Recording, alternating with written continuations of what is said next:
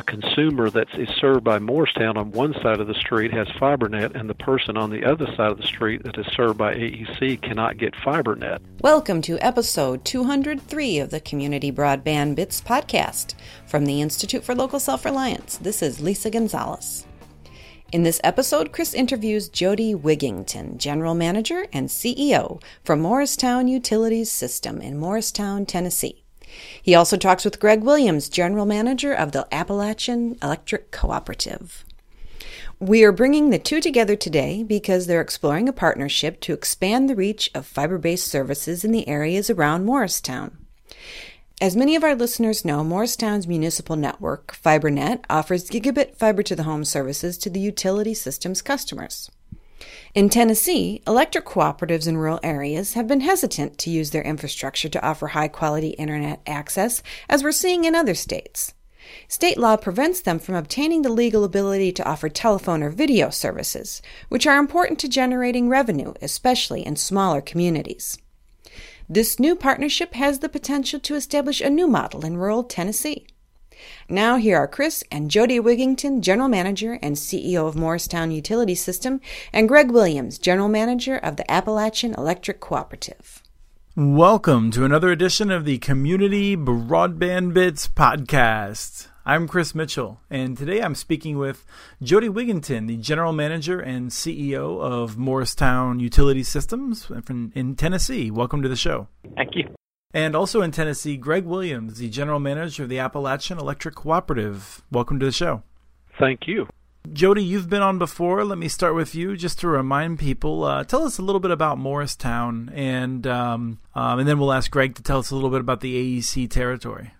Morristown is a city of 29,000, and it sits inside of Hamblin County, which has 63,000. And in U.S., we serve the corporate city limits, and Greg through AEC would serve the remainders in the county and some surrounding counties. But we're obviously in the northeast part of Tennessee, east of Knoxville. That's kind of who we are. Great. And tell us a little bit about the AEC territory. Sure. Appalachian Electric Cooperative, a little bit different. We are a cooperative where Jody is working with a municipal. We serve parts of 4 different counties, Jefferson, Hamlin, Sevier, and Granger counties. We do serve a portion of Hamlin County that is around the city of Morristown. Ultimately, right around 45,000 connected meters that we serve.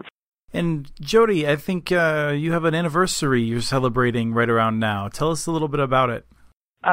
We do. This May marks their 10th anniversary of being in retail fiber-to-the-home business, and we're smaller than Greg. We have 14,500 customers, but from an electric meter standpoint, we have reached 6,200 customers in our telecom, which is right at a 48% take rate of businesses passed, homes and businesses passed. So we're excited, going to have a few awards for people or a few prizes, and it's been very successful in a short 10 years, really. I believe that. Let me ask if you have a favorite memory over those 10 years, maybe a great impact that the network had. Well, probably the greatest impact has been on the educational system, and we have about 19 of the schools connected on different platforms. One is 3 gig, a couple of 2 gigs, and the minimums are 100 megabytes. So just seeing that difference is nice. Probably the biggest aha moment was when they came in one day. We had a Fortune 100 company, Colgate-Palmolive, move in here, and all of a sudden they said Colgate-Palmolive wants our telephone and internet business. And you go, wow, really? That's great. And then you go, oh no, they really do.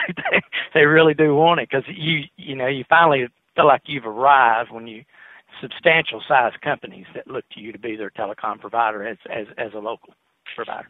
Right. Sometimes I like to think in terms of the problems that I like to have rather than the problems I don't like to have. Right. Yeah. The challenges. So, Greg, I'm curious about AEC's, your territory and the internet access you have. I think we'll talk a little bit more in a second, but first, how would a partnership work where you would work with the city? I know you're evaluating working with Morristown to expand internet access. Can you outline that for us? It was really not AEC that initiated or even thought about looking at broadband in our service area. It was actually our cities that we serve, initially White Pine and Dandridge. Their city councils looked at what they could do to improve services to the citizens within their cities, and of course we serve their electric needs. And knowing that we, as a co-op, cannot provide retail broadband services, we're restricted from doing that in the state of Tennessee. They reached out to Jody and FiberNet to see if they could get a solution from him. And so there was some dialogue going on there, and really appreciated Jody reaching out to us and bringing us into the conversation.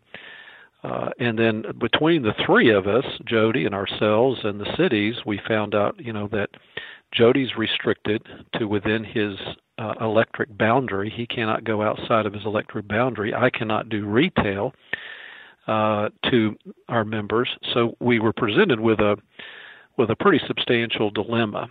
This actually seems like a college student logic problem of sorts, where you have a lot of pieces and you have to figure out how to fit them together. It really was. Given the state of legislation in the state of Tennessee, it became even more complicated. And so we arrived at what we felt like would work, where Jody could wholesale his services. We could be the transport. There's nothing preventing us from transporting this type of data across a fiber network on our electric system.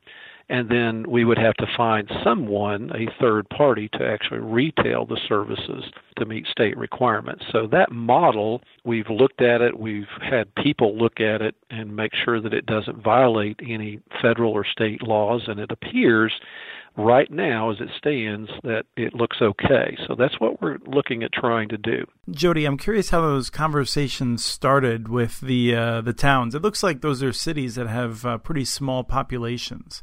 Did they have any service, or are they poorly served, or are they totally abandoned? I wouldn't say they're totally abandoned, but I think, word of mouth, that they know and talk to people who live on our system and know the differences in speed, and so they just begin to come and said, what does it take for us to get what you have? How do we do that? So we began to have these discussions that I think Greg would tell you too, that when you look at some of the results of the surveys, they were very much underserved in a lot of areas. Some having nothing but wireless, some which is very expensive, and some having some pretty slow DSL type of connections, or even dial-up. And I think from a business standpoint, they felt like it was hurting them on being able to attract and keep businesses in their area. Why does the city of Morristown want to try to help people outside of Morristown in this case?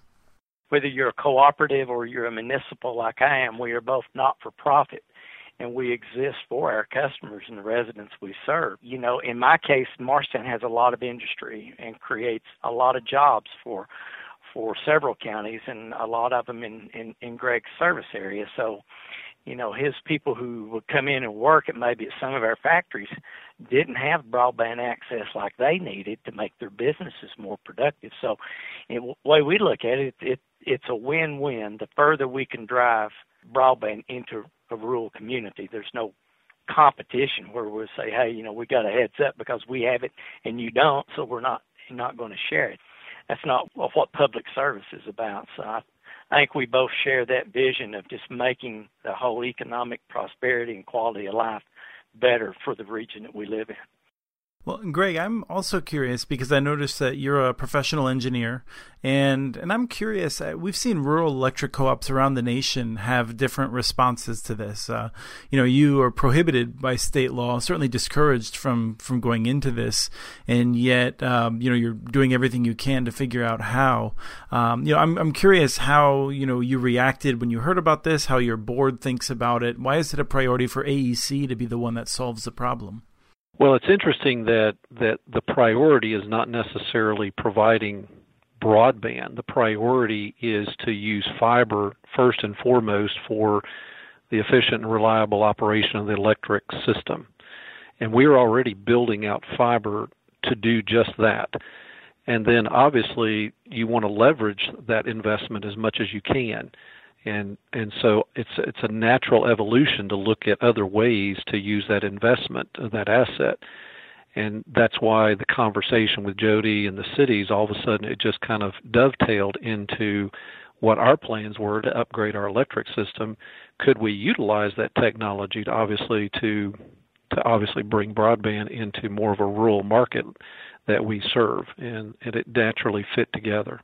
Jody, I'm curious if you can explain to us a little bit the benefits of using your system to expand it. I mean, this is just some of the benefits that actually people in Morristown will see by spreading those fixed costs across a wider base.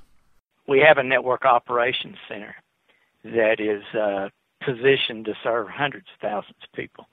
We have all the redundant and diverse internet paths. We have our own telephone switch. We are CLEC. We offer all the hosted and VoIP type services.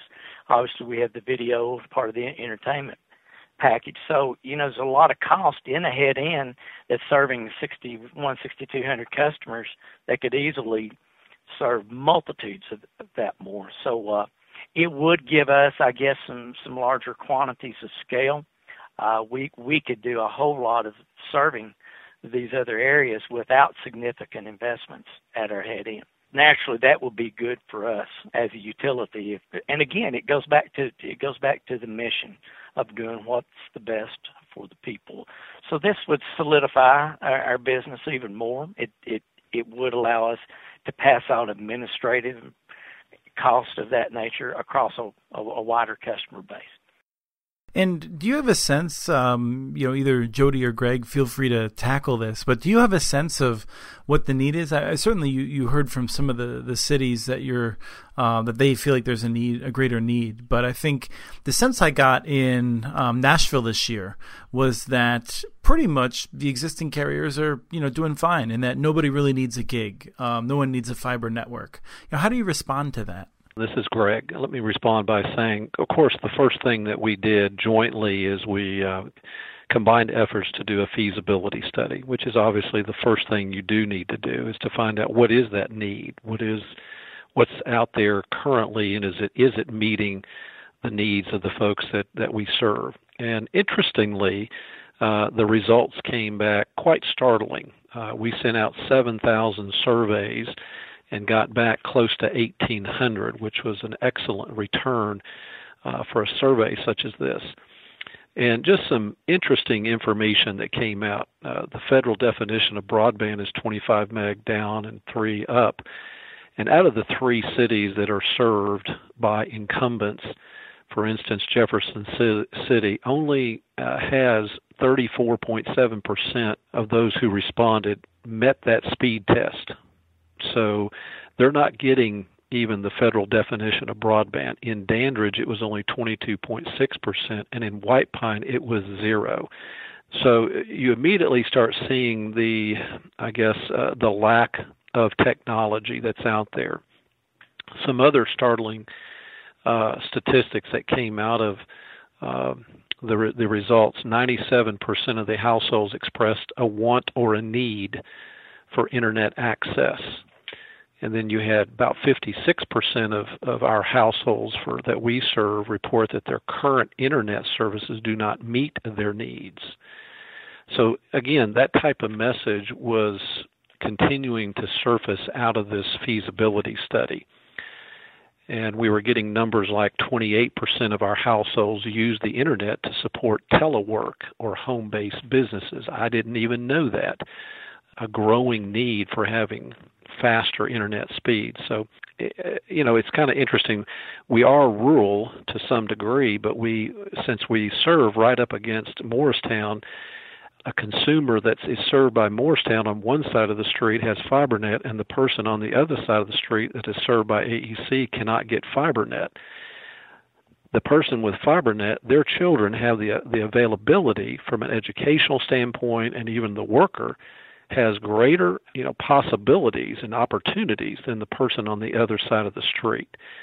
And that's disappointing that the industry as a whole is not stepping up to meet those needs. And I think that's kind of the message we continually saw in the study. And Jody, I'm curious, with 10 years of experience in this business, what in the feasibility study really made you surprised? I'm kind of like Greg. I didn't realize that many people were attempting to carry on business through the home, and I did not realize the speeds were that poor. Even in town, if you have Charter, AT&T, it was even far superior to what some places of Jefferson County and Hamlin County had. If I went back to the points you made, the incumbents like to say that you don't need to have a fiber-based gigabit-enabled network. I think they deny that because they simply don't want to make the investment to provide it. I understand their business model. It's to hold on to legacy copper-based systems to maximize stockholder profit. It's unfortunate for rural Tennessee that they've been successful to put a stranglehold in Nashville on broadband. And right now, communities just don't have the choices that some other states have. And I think we found a model we hope can make that difference. But again, I think the synchronous part of the business, the internet speeds that go the same both ways, been able to hook multiple locations up with on your systems. And yes, if the school systems didn't need a 3 gig and 2 gig, why would they be taking it? So there's obviously a point of interest in higher speed services. And Chris, let me point out also that what was interesting, another interesting fact, is that within our service area, there was no location, through the survey anyway, that identified where an address was served by more than one incumbent. So there is not competition. Just stepping outside of the Morristown City area, there's only one incumbent typically available. Right, that's something we often see with federal statistics, is that they will suggest that there are multiple providers within a census block, but they don't tell you that those providers all serve, they don't overlap their territories at all. So there's the illusion of competition in official statistics often. So you've done the feasibility study, you're reviewing it. Are people excited to figure out what next steps could be? What kind of reaction are you getting from folks? I don't know in Morristown for Jody, but I know in our service area, we did meet with the city officials. They are very excited. They're very hopeful.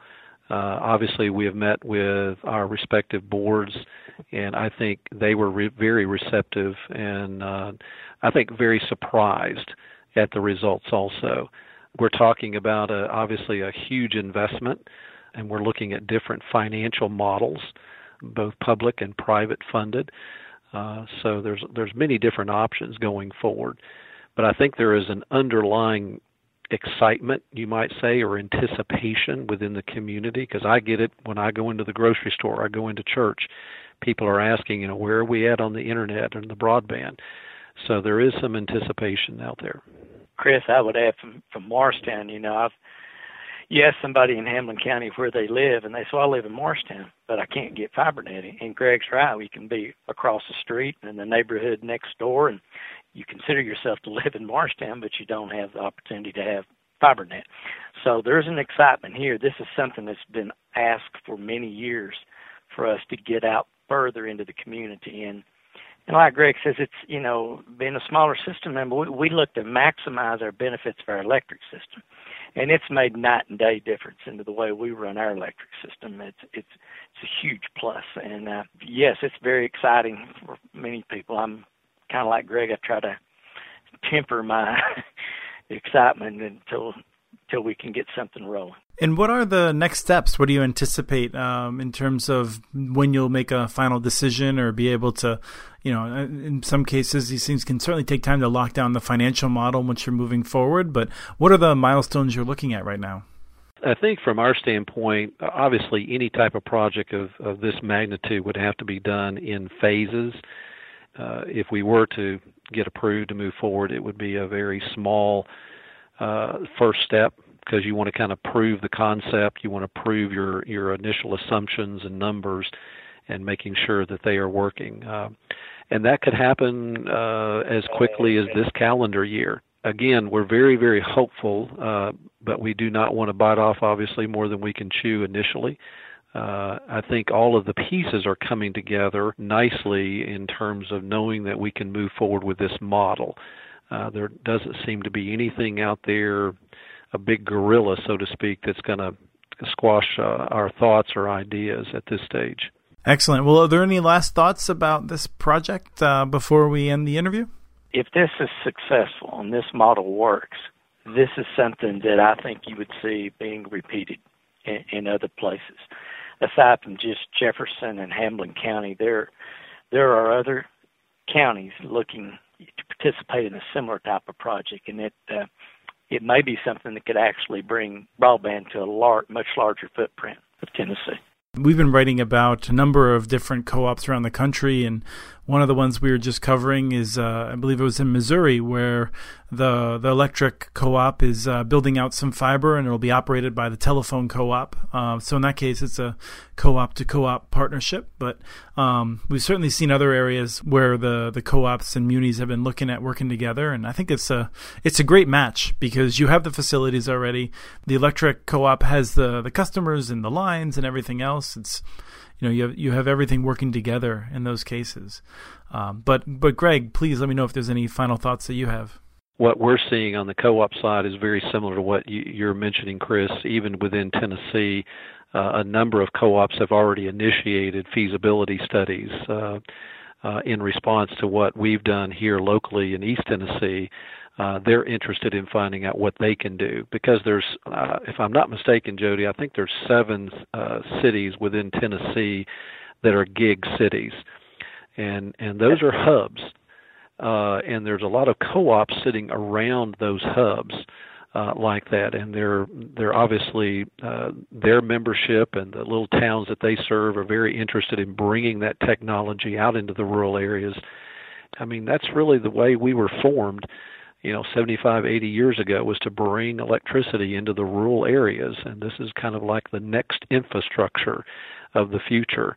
And it's interesting that even in the feasibility study, it was indicated that broadband is considered that next utility. It's a utility that they feel like is a necessity of the future, and we feel like that's a part of our mission for our membership. Great. Well, thank you both, and we look forward to getting updates because I definitely agree with Jody that this is a model that I see a lot of opportunities to move forward with elsewhere. So thank you for coming on the show. Thank you. That was Chris talking with Jody Wigington, General Manager and CEO of Morristown Utility System, and Greg Williams, General Manager of the Appalachian Electric Cooperative. Learn more about Morristown's network at musfiber.net and check out the Co-op's website at aecoop.org.